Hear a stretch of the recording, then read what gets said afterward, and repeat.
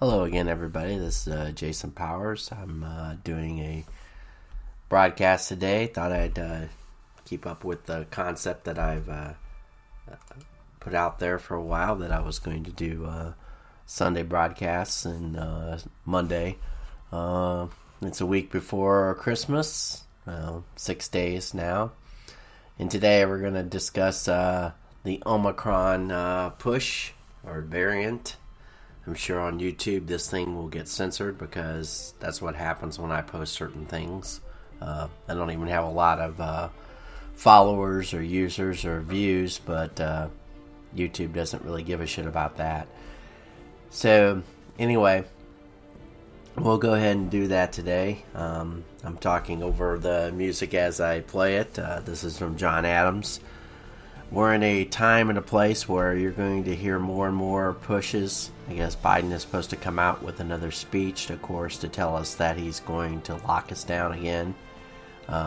This is the constant push, the constant moving of the goalpost. Omicron is just an endemic version of the original virus. It's probably mild, if not even unremarkable, and probably as strong or as what would you call lethal as the ordinary flu, or even less. But that isn't the real point, because the problem is that the actual vaccine is the one that's causing this issue. And we'll get into that a little bit, because I know that's going to trigger YouTube's little algorithm. So, and also I'm going to play a few clips. These things are it gives you an idea of the fear porn that's going on. And we'll go down the road with a few other items that are on the list. It's a very active time. As Steve Bannon would say, we're seeing years of history happen in mere weeks, and that's going to continue. So without further ado, I'm going to play a few of these clips. It's only about 5 minutes worth, actually, and you'll get a feel for what's going on in the world. So let's go from there. Hopefully they play. Cases and hospitalizations in this country both up 40% in the last month or so. While scientists think that Omicron is more contagious, most cases so far appear to be mild. But late today, President Biden warned that won't be the case for the unvaccinated in the path of Omicron, as it likely explodes at the beginning of the new year. Sometimes the macro statistics are a blur, especially where we repeat them night after night. So let's go to the more anecdotal, which brings home the reality of what's going on. Princeton and Cornell University, Middlebury College, all shifting to remote exams. Cornell closed its entire campus this week. Some of the hottest shows on Broadway, again canceling various performances, often because of breakthrough infections, and that comes despite a vaccine mandate for performers, crew, and staff, and audience mask and vaccine mandates. Pro sports getting crushed. The star players of the Milwaukee Bucks, the Cleveland Browns, placed in COVID protocols. In hockey, the Calgary Flames season is on hold until at least Tuesday, with 18 players in protocol. Tonight's game with Montreal hosting the Philadelphia Flyers being played in front of 0 fans. In smaller settings, Apple stores are closed in Miami, Annapolis, Maryland, and Ottawa. If yours is open, you'll need a mask to go in. And now booster mandates are coming to Georgetown University, NYU, the Metropolitan Opera here in New York, and for all NFL coaches and staff. I don't know about you, but while I'm vaccinated and I'm boosted, I'm increasingly resigned to the fact that I'll probably get COVID. I'm also confident that my vaccination status will enable me to deal with it much better than if I were unvaccinated. As for those who won't get vaccinated, I'm convinced that no amount of browbeating is going to cause them to change their ways. I don't wish them ill, but there's also a limit to my sympathy and compassion should they not take steps to protect themselves and society. And finally, I'm resolved not to let COVID stop me from leading a productive and as happy a life as possible, notwithstanding a headline like this. COVID positivity rate doubles in 3 days on Omicron spread. And before you think that's media hype, check out this tweet today from a senior health advisor to the New York mayor. Quote, we've never seen this before. We know that our healthcare systems are overstretched right now, and this is partly linked to the large number of unvaccinated patients. So in conclusions, the answer can only be to increase vaccination, to include children above 5 years old, boosting and protective measures. That has to be the answer we give to this new variant. So that was Ursula von der Leyen. Yeah, she sounds like a real treat. You know, she sounds like a bag of cats. And of course, before that was Michael Smerconish. You're talking about the limit to his sympathy, and his belief in a vaccine schedule, but yet, unfortunately, it doesn't protect him. He says he's convinced he'll get COVID. It's like, well, dumbass. You were going to get COVID anyway, or you're going to get a variant of this because it's a coronavirus. It adapts around the vaccine. The vaccines don't work. If he was any kind of, if he could, what would you say, understand the cognitive dissonance in his brain, he would understand this. But of course, he knows this. He probably is not nearly as stupid as he's coming off, but you know, he's a shill. He's a media shill, because I mean, by time the whole point of this is the vaccines are causing the variants, not the other way around. The variants are not just natural. The variants would not happen as fast if it wasn't for the vaccine. The vaccine are causing it because the virus adapts around the vaccine, making the vaccine worthless. The vaccinated are catching the same virus, and they're the ones that are spreading it. But there's substantial evidence that there's more vaccinated people than unvaccinated people, and the unvaccinated people are getting it from the vaccinated. He doesn't understand that, and he isn't going to understand that. And the funny thing is the unvaccinated are probably the safest because their immune system is not being degraded by the vaccine, because the vaccine has shown a substantial problem, and it probably is causing you to have a deficient immune system. You're better served always with preventative medicine. And the preventative vaccines is a maintenance schedule. It's not a preventative schedule. Anyone who would look at their immune system, the immune system is an amazing tool to stop all this stuff. The reason why our immune systems decline in our later ages is because the human cells degrade. When your human cells degrade, they cannot reproduce as efficiently, because that's what aging is. That's why the human body reaches a certain number of iterations where your cells are being manufactured. According to most studies, the human body reproduces all of its cells in a 7-year period. Every second of your life, you're losing cells, and those cells are being replaced by some other cells. You know, otherwise you would, degrade into a blob of gobbledygook. So you reach you're in your early years. Your cells are fascinating. They grow faster. You probably have iterations that are quicker when you're younger, up until you reach the age of maturity, which is around between 20 and 27. 27 happens to be the peak point of your life when you're what would you say, biologically at your peak in terms of performance. Most athletes are, like in, for example, baseball and other sports, that's when you're physically the most capable to achieve your best results. Some athletes obviously can produce results after that age that are better. That's because of their usually training mechanisms and diet and just knowing more about what they are, because most people reach their mental maturity at 25. So as anything else, if you use your brain well from the ages of 25 to, say, 35, you can probably stay at the top of your game from 25 years old to 35 years old. That's the reason why you see certain athletes that are performing. And that's the thing. The elitist of the elite of the elite in terms of athletics are able to do that. Now, I'm only going down that road because the point is younger people should not have any problems with this virus, and they haven't. I haven't looked at the recent totals for mortality, but there's been a substantial amount of evidence that shows that the younger people had no problem with this virus, and they're now getting problems because of the vaccination schedule that they're trying to enforce on the younger folks. This is evil. This is why we have such a huge problem in this world. These people have no concept of what they're trying to do, but they do have a concept at the very top. They're in on this game.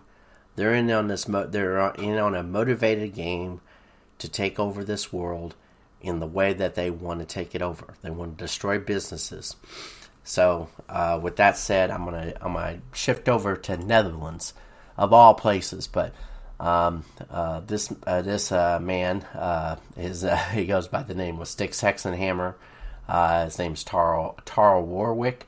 I've been following him for the last, I'd say, about 3.5-4 years on YouTube, and now I watch him on BitChute or Rumble or even Odyssey, because YouTube, I don't like to give him my time or my attention.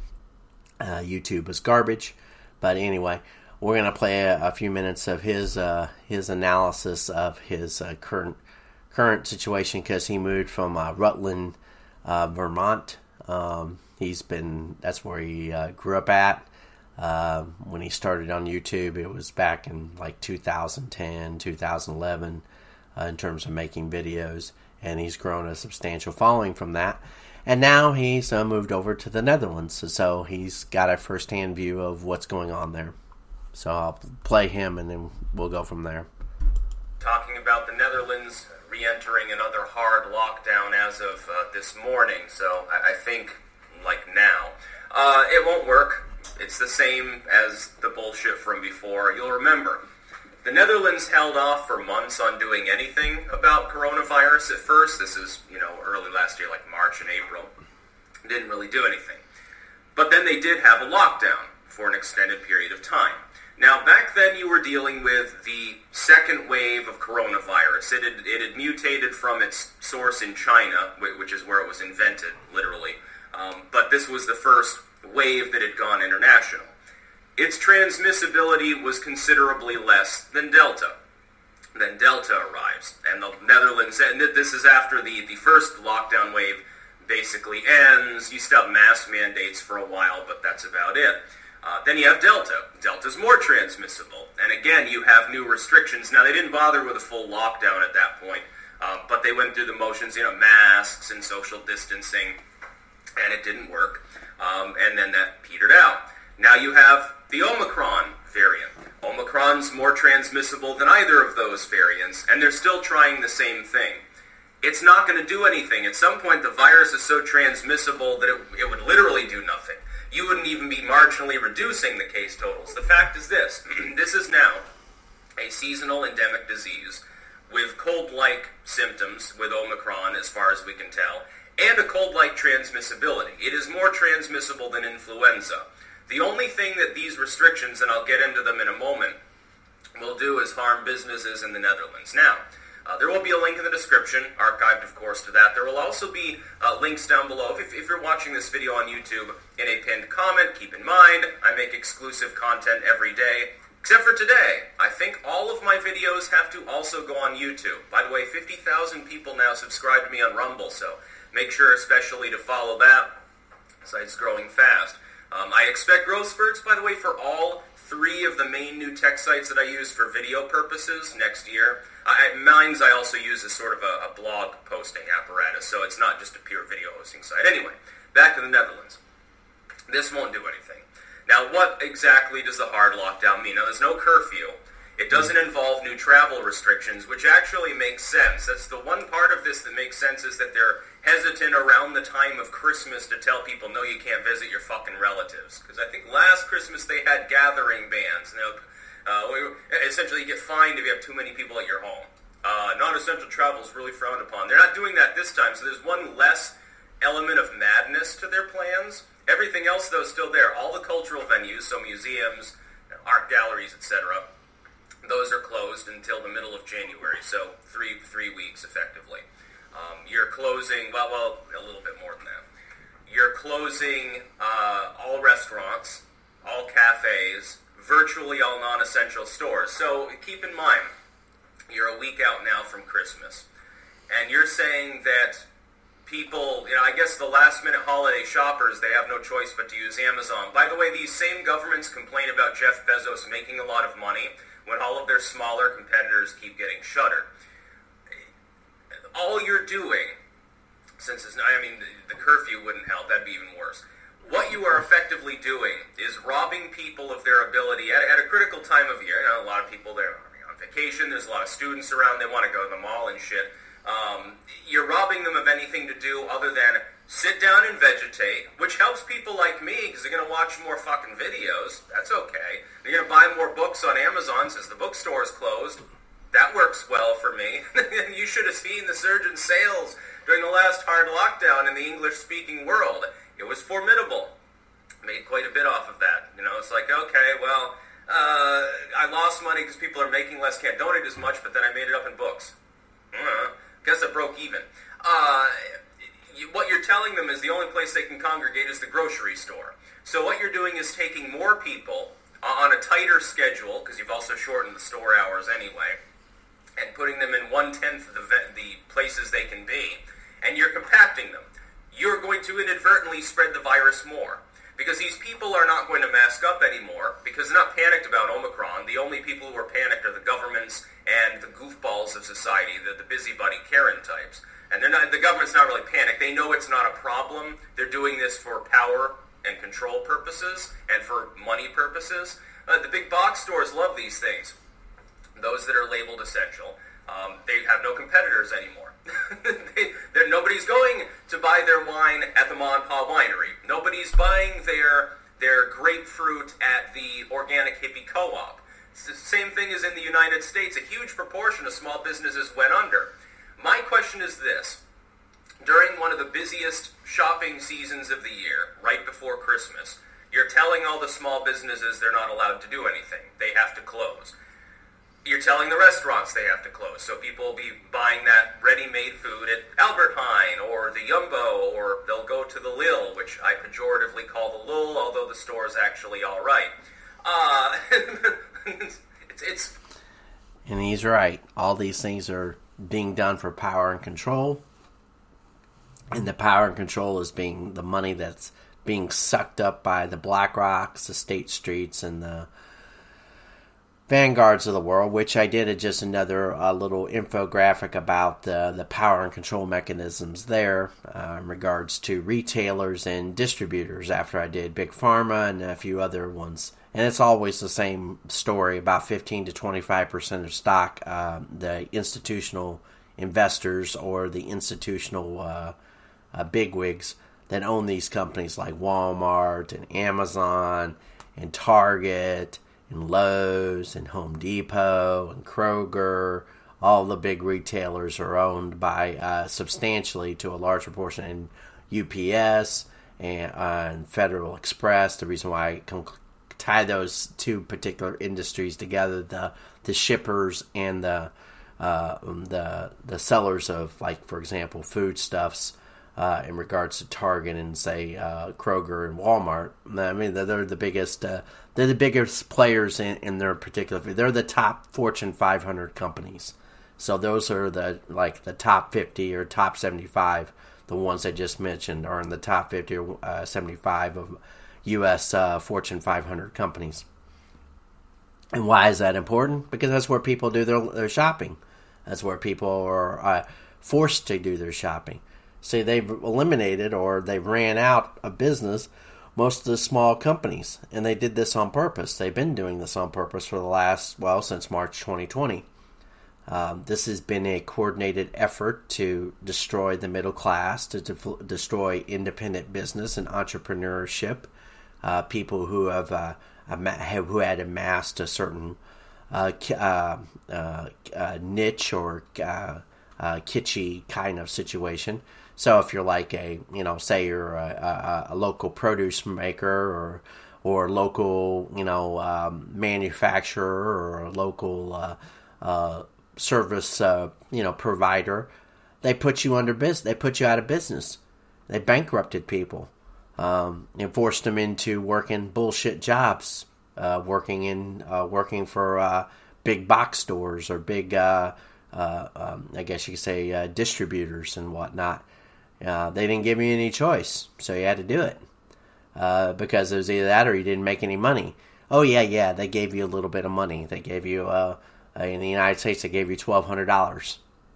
Meanwhile, if you took that proportionality of that money in relationship to the 2.1 trillion that they signed a bill for, that wasn't jack shit. They spent most of it, and they say, "Oh well, we have to support the local governments and all this stuff." It was a money grab. It was a way for the Fed to print up a shit ton of money and then hand it to the people, the folks that could get, $500,000 or $1 million. I mean, to put it in perspective, Hunter Biden got a $450,000. The place that he sells his artwork to got like a $450,000 loan from the government, and then of course that gets kicked back to Hunter Biden, who got his 10% for selling his bullshit artwork. Gotta like that, right? That's the way your government works. It's all grafting. It's all corruption. It's the reason why they defund the police. While meanwhile, the money that got sent to these state coffers, and this was another thing too. The blue states wanted their salt tax back. They wanted their salt. When I say salt tax back, they wanted their state and local tax deductions put back on the books under the Biden regime. This is all about money. It always is. I mean, there's always a power play when you say power and control. Well, what gives people power and control? Money. If you have money, you have resources. You can buy land, you can buy water, you can buy security, and security can come in the form of actual, security protocol or a security system or security in terms of weapons and resources, of course. So this has all been a massive power grab by the elite at the top because they are very, very pissed off at you. They do not like you. They hate your guts. And they're using their politicians, their little clones that run around and push this bullshit, this narrative. Matter of fact, we'll play one of those narratives since I've got off on my soapbox here. It's hard. It's easy to do nowadays, but so this is from a tweeter called Popper. So we're going to play a little Biden song, only 40 seconds long. So as soon as it loads. Okay. I have a direct message to the American people, and tomorrow the team is going to be on television and talking in more detail about what I'm going to be speaking about today. But I want to send a direct message to the American people. Due to the steps we've taken, Omicron has not yet spread as fast as it would have otherwise done, and that's happening in Europe. But it's here now, and it's spreading, and it's going to increase. For unvaccinated, we are looking at a winter of severe illness and death for unvaccinated. For themselves, their families, and the hospitals they'll soon. So yeah, that's your puppet potato head president there, Joe Biden, talking about it's the unvaccinated. He's so full of shit. He doesn't understand anything about it. He doesn't know what time it is or what he's doing. If he does know anything, if this is kind of like an act, which I've hypothesized there's a certain amount of acting involved here. It gives some sympathy because no one liked him to begin with. So if you're not well liked, I'm not saying he's never been a very intelligent man, but he may have been able to play up his I'm a doddering old fool, and that keeps the libtards on the plantations, the very few that still like him. Which if anyone above a certain age still likes this clown, they were hopeless. They've been hopeless all their life. So actually, I put a link to the CDC data, and I put a link to a Excel analysis that I've done, or I've given you a file that gives you a counterpoint of vaccine uptake, which of course has been proven wrong a little bit on the vaccine side. I guess there was an analysis done recently that showed that they've overestimated the amount of vaccination. That's there's two parts to this. So the CDC would have a good reason to say, we're not fully vaccinated at 71%. Now we're actually fully vaccinated at 59%. That's a way to so one of the beauties of their little plan, and this is what the Hegelian dialectic kind of gives you, is that it's always synthesis goes from thesis, antithesis, synthesis, problem, reaction, solution. So they always pivot to whatever works best for them in regard. They're creating a logic tree where they run you through this system, this maze. So, for example, if they had given this all to everybody and then people were still dying from it, they would come up with some other concern. They'd say, well, there's a more virulent strain, but they knew there was going to be a certain percentage of people that were going to remain unvaccinated because they understood science, or they understood the vaccine was hardly quality control tested. They understood that if they found out what was involved in it, an mRNA vaccine, which we'll get into here a little bit later, they look at all that shit and they'd be like, okay, we're not going to fucking deal with this. So they knew that they had a group to blame for this, and that's all they've been doing. It's very telling about the speeches that Mr. Biden, I don't even want to call him Mr., but anyway, I'll be somewhat respectful. I'll hold my tongue for now. His concept here was to always blame the unvaccinated. The blame game. This is just despicable, and it's despicable because we understand that the people that are pushing this despicable lie are just like the Nazis. There's been papers written on that too. But anyway, so the CDC, if you look at their data, this is at the high level. This is just the United States. So they posted this a couple days ago. And if you go back here, starting in mid-August, so mid-August it was for that week. And the thing is this data, the new data, is still malleable. It's still coming up. And I only go with death from all causes. Why? Because it's the most... They can't hide that very easily. Death from all causes means a death is a death. We're not trying to juxtapose versus, trying to figure out what's COVID and what's non-COVID. They're not going to report vaccination deaths because they don't have any incentive to do that. They don't have any incentive to actually evaluate the vaccine in terms of its actual problem. Because if people actually dove into that, they would be appalled that anybody would roll this out and call this healthcare. This isn't healthcare. This is death care. They want to cull off the herd, and they don't care. And there are people out there that are saying, "Oh, nobody would. How can you think they would want to kill off their own voters or whatever, or their own people?" You'd be surprised what people are willing to do in order to get what they want. They like chaos. These are psychopaths. They don't give a shit. They honestly do not give a shit. And because they're in power and they have a military and they have enough chaos and they have all these things going on, they have like 5 or 6 different little objectives going on at the same time. They're not working just one objective. It isn't just about COVID. It's about the financial system. It's about using the climate change hustle. It's about using the race hustle. It's about all these different things. They're running these all things concurrently. It's a military operation. And they know that if they can keep you confused enough, you're never going to pay any attention to what's really going to fuck on. Or not going to be able to delineate the situation very, very well. Certainly you're not going to be able to understand how they roll this out. Like Britain. So the Netherlands announces a lockdown just days after Britain announces a vaccine passport. They're all on different time schedules, but they're doing this in a coordinated effort across the world, especially the Western world. You don't hear much about the China. I would say the China bloc, the Vietnams and the other places. Though I'm sure they're having the same kind of deal going on there. But anyway.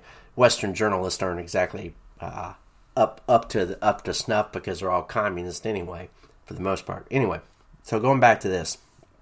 So, starting in like late August, it went up substantially. In the first week of they're at 71,000 deaths. August 28th of 2021. Now, the reason why that's important is if you went back 1 year from that to that same date, say the same week of that schedule. So if I go back to August 29th of last year, it was at 61,000. So we're talking a 10,000 death increase. And people will say, well, they can have one bad week. No, that's when it started. That's when you started having repeated weeks of over 70,000 deaths.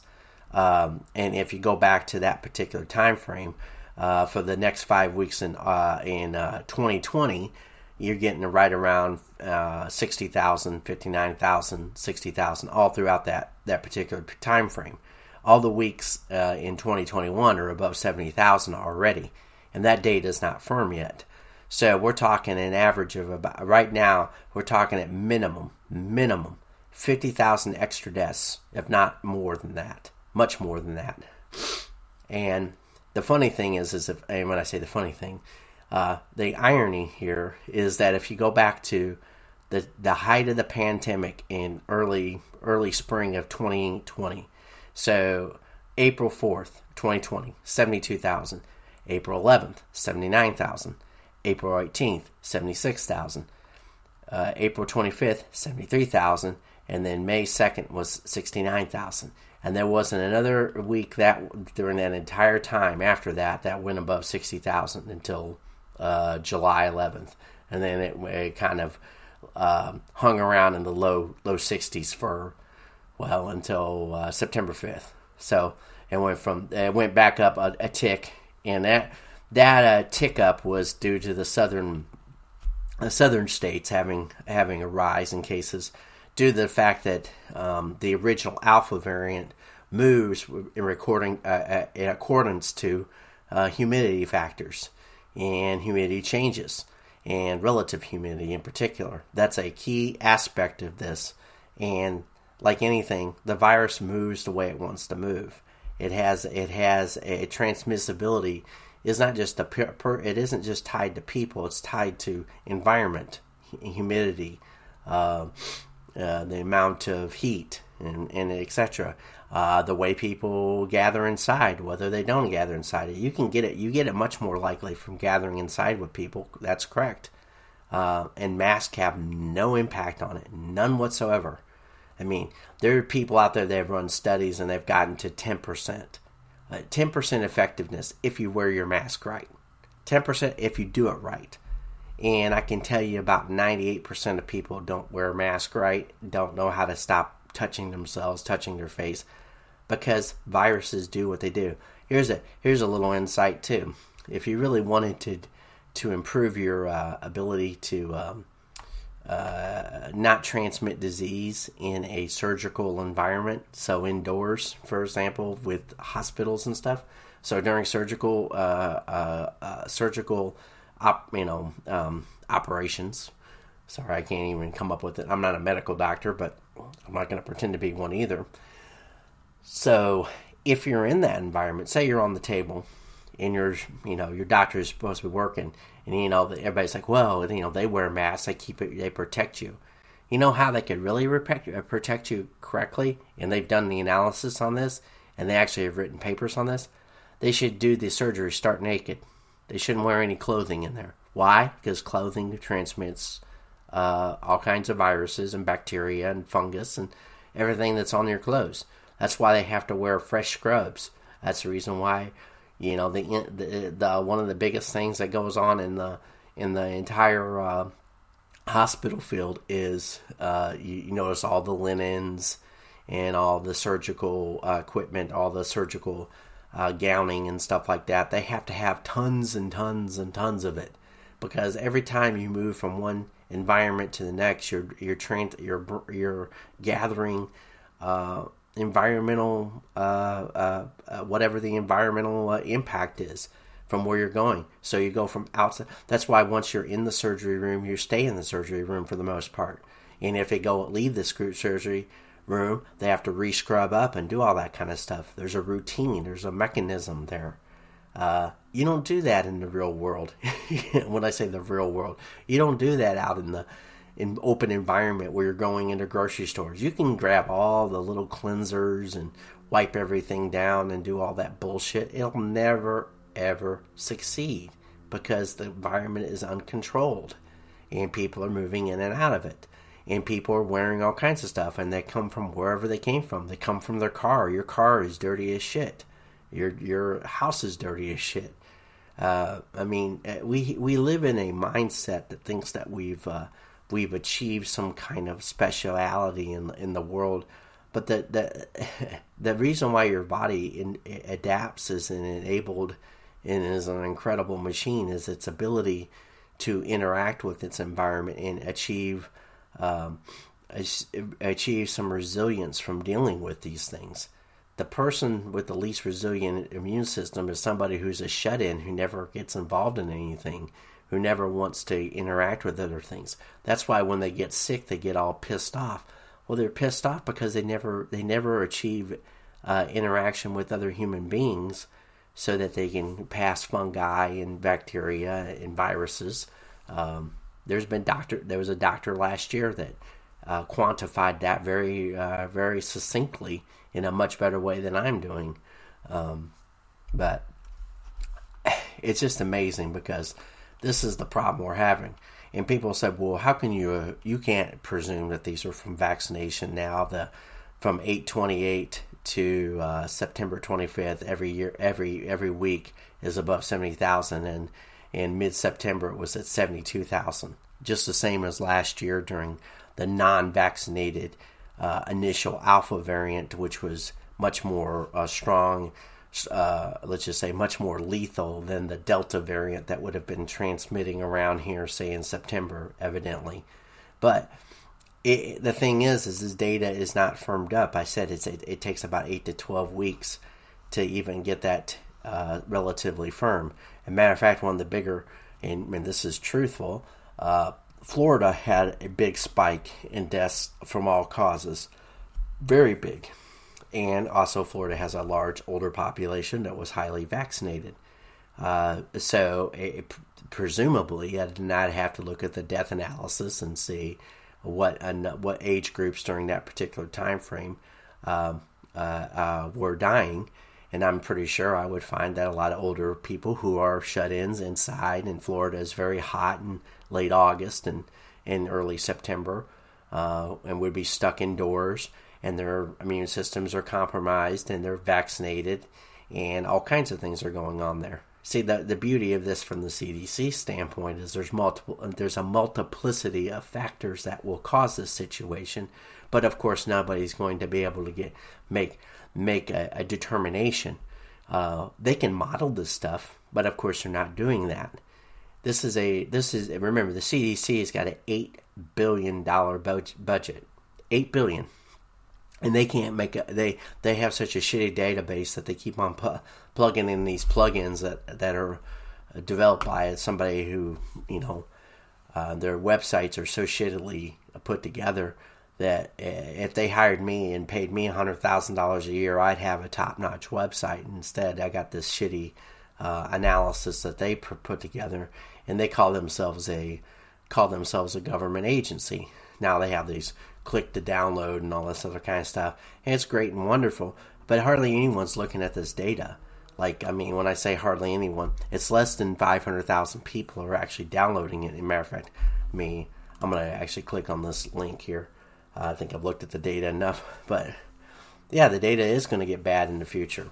It's going to get bad for the vaccinated, not the unvaccinated. The unvaccinated are probably the ones that are most protected. So this is as of December 17, 2020, this file. So the date created was May 1st. It took them till May 1st to create a file on this regarding all of the situation. So they've had 604,000 views and 237,000 downloads. And that can be worldwide. So 237,000 downloads. There's 332 million or 33 million people in the United States. So that tells you how few people are looking at this information. I'm sure, there'll be people out there who say, well, only doctors and MDs and people with, highfalutin degrees and would actually understand this data. It's like, no, you would, if people were truly up to snuff on their on this situation, there should be at least, a couple million downloads. I'm saying that you would substantially see more people interacting with this data so that they'd actually understand what the hell's going on. And then people say, well, they don't want to think about death. You're just morbid. And I'm like, no, I'm just very interested in what the fuck's going on. And I can only ascertain that people should spend a lot more time interacting with this data in a relative manner and to figure out what the fuck's going on. So anyway, let's see. Let's go ahead with what I was going to go to. The Federalist published a group paper forcing people in COVID vaccines ignores important scientific information. This is written by Dr. Harvey Risch, Dr. Robert Malone, and Brian Brittle. I'm going to read a little bit of this and then we'll move on. So, the attack on free speech and science are unrelenting. Academic publisher Elsevier suppression of an article documenting the myocarditis risk of the COVID-19 vaccines with no excuse or pretext offer is incredible enough.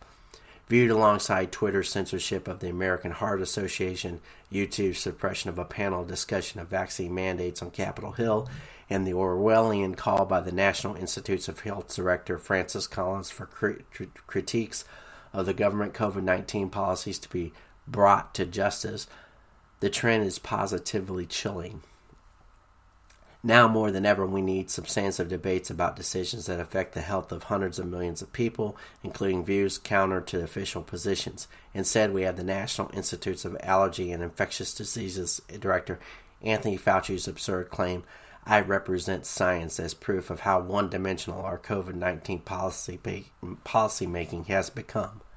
These are just a few examples of the wave of censorship that has accompanied COVID-19, united government bureaucracies with obedient news media, academia, scientific publishing, and powerful big tech companies. Above all, this concerted campaign suppresses all disagreement about topics including potential early treatment, the natural immunity of recovered individuals, and the safety and efficacy of COVID-19 vaccines.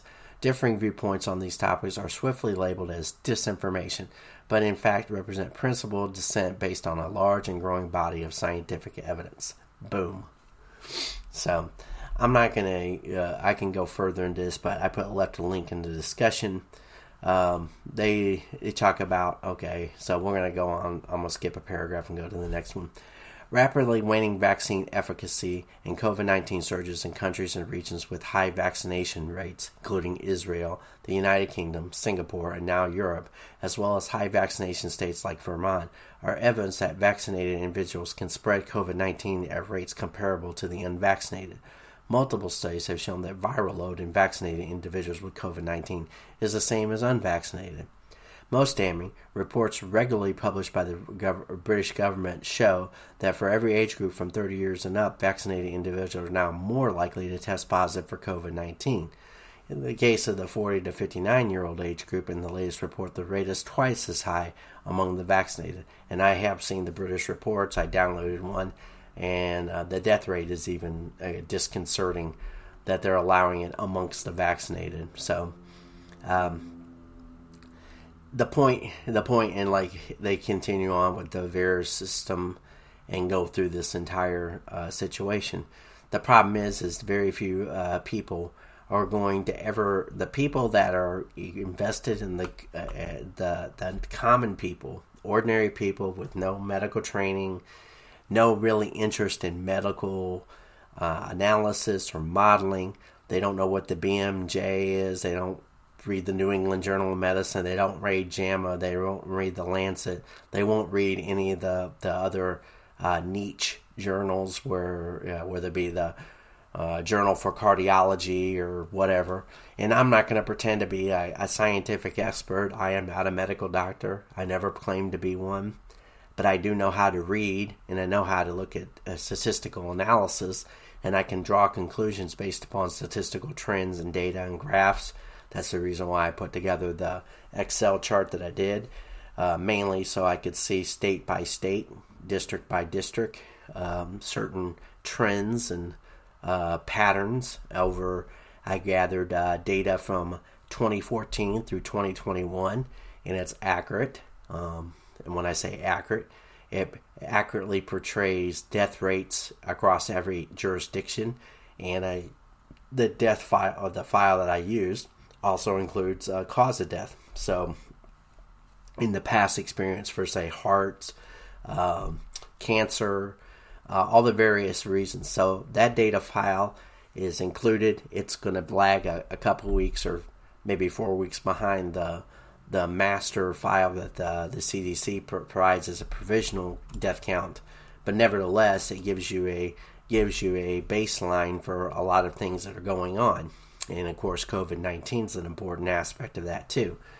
The reason why is because if you know where you're starting from, then you know how to measure and model a pattern that's going on. And if you see a vaccination schedule, which is showing, like he said, like Vermont is highly vaccinated, most of the blue states are very highly vaccinated, and they're still getting a substantial amount of deaths. California, for example, is above trend pattern versus last year, which means that, okay, you have 80% of the 18 and above vaccinated. So, what do you draw from that conclusion? You draw that there's still people dying of this, and it has nothing to do with them having vaccines inside them. And when I say it has nothing to do, the vaccine doesn't do anything for them except maybe potentially. There's a large potentiality that would be the causation of their death. That their body has taken in the vaccine and responded poorly to that. This, of course, is heresy to the scientists out there to say, well, you can't prove that. Of course I can't prove that. I can't prove that because you're not willing to do the investigation. You're not willing to there are medical doctors out there that are going to be refusing or have a refusal to address the situation as it is presented to them. They are so invested in their ideology, this whole scamdemic. They're invested in following quote unquote edicts and protocols from on high instead of actually doing the science that it takes in order to achieve the goal of saving people's lives, which makes you wonder what's different from them and, say, the Nazis of the 1930s. And of course they take that as heresy. They take that as, of course they should take that exactly the way it is. It should force them to reconcile up in their brain cells that what they're doing is wrong about how they're supposed to approach this. If they were truly interested in saving people's lives, why aren't they suggesting therapeutics? Why aren't they even trying therapeutics in many cases? Why are they waiting until they get the person 3 weeks into the illness? Why would you wait 3 weeks for an illness to take hold? Why wouldn't you treat it within the first week? As soon as anybody has certain symptoms, and symptoms are going to present themselves, they keep on using asymptomatic as an excuse. They're saying, they're asymptomatic, so we don't know they have it, and that's the reason why they're causing the problem. No. People who are sick are going to get sick, and you're going to know it. There's going to be something. This is a quick developing situation, a disease, if you want to call it, if as you will. It's not like AIDS. It's not like, other circumstances. Your body is going to react to it. So it's going to react to COVID, and it's going to react to the vaccine. Now, the vaccine has a variable schedule if it is causing problems. The vaccine could be anywhere from, say, it could be immediate, like within days, and it could be up to, 6 months or a year. Depends upon your immune system, genetics, a host of factors. Especially if you, as many like Peter McCullough and others have said, if you get multiple booster shots, that's going to additionally aggravate your system based upon what's involved with the system of the mRNA. So you're going to create a delayed mechanism. And of course, that's beautiful for the people that wanted to do this. It's beautiful because then they can wash their hands of any culpability in the process. As Alex Jones calls it, he calls it a slow kill bioweapon. And of course, got the doctors out there and the people that are suggesting vaccine would never. They would, oh no, you're being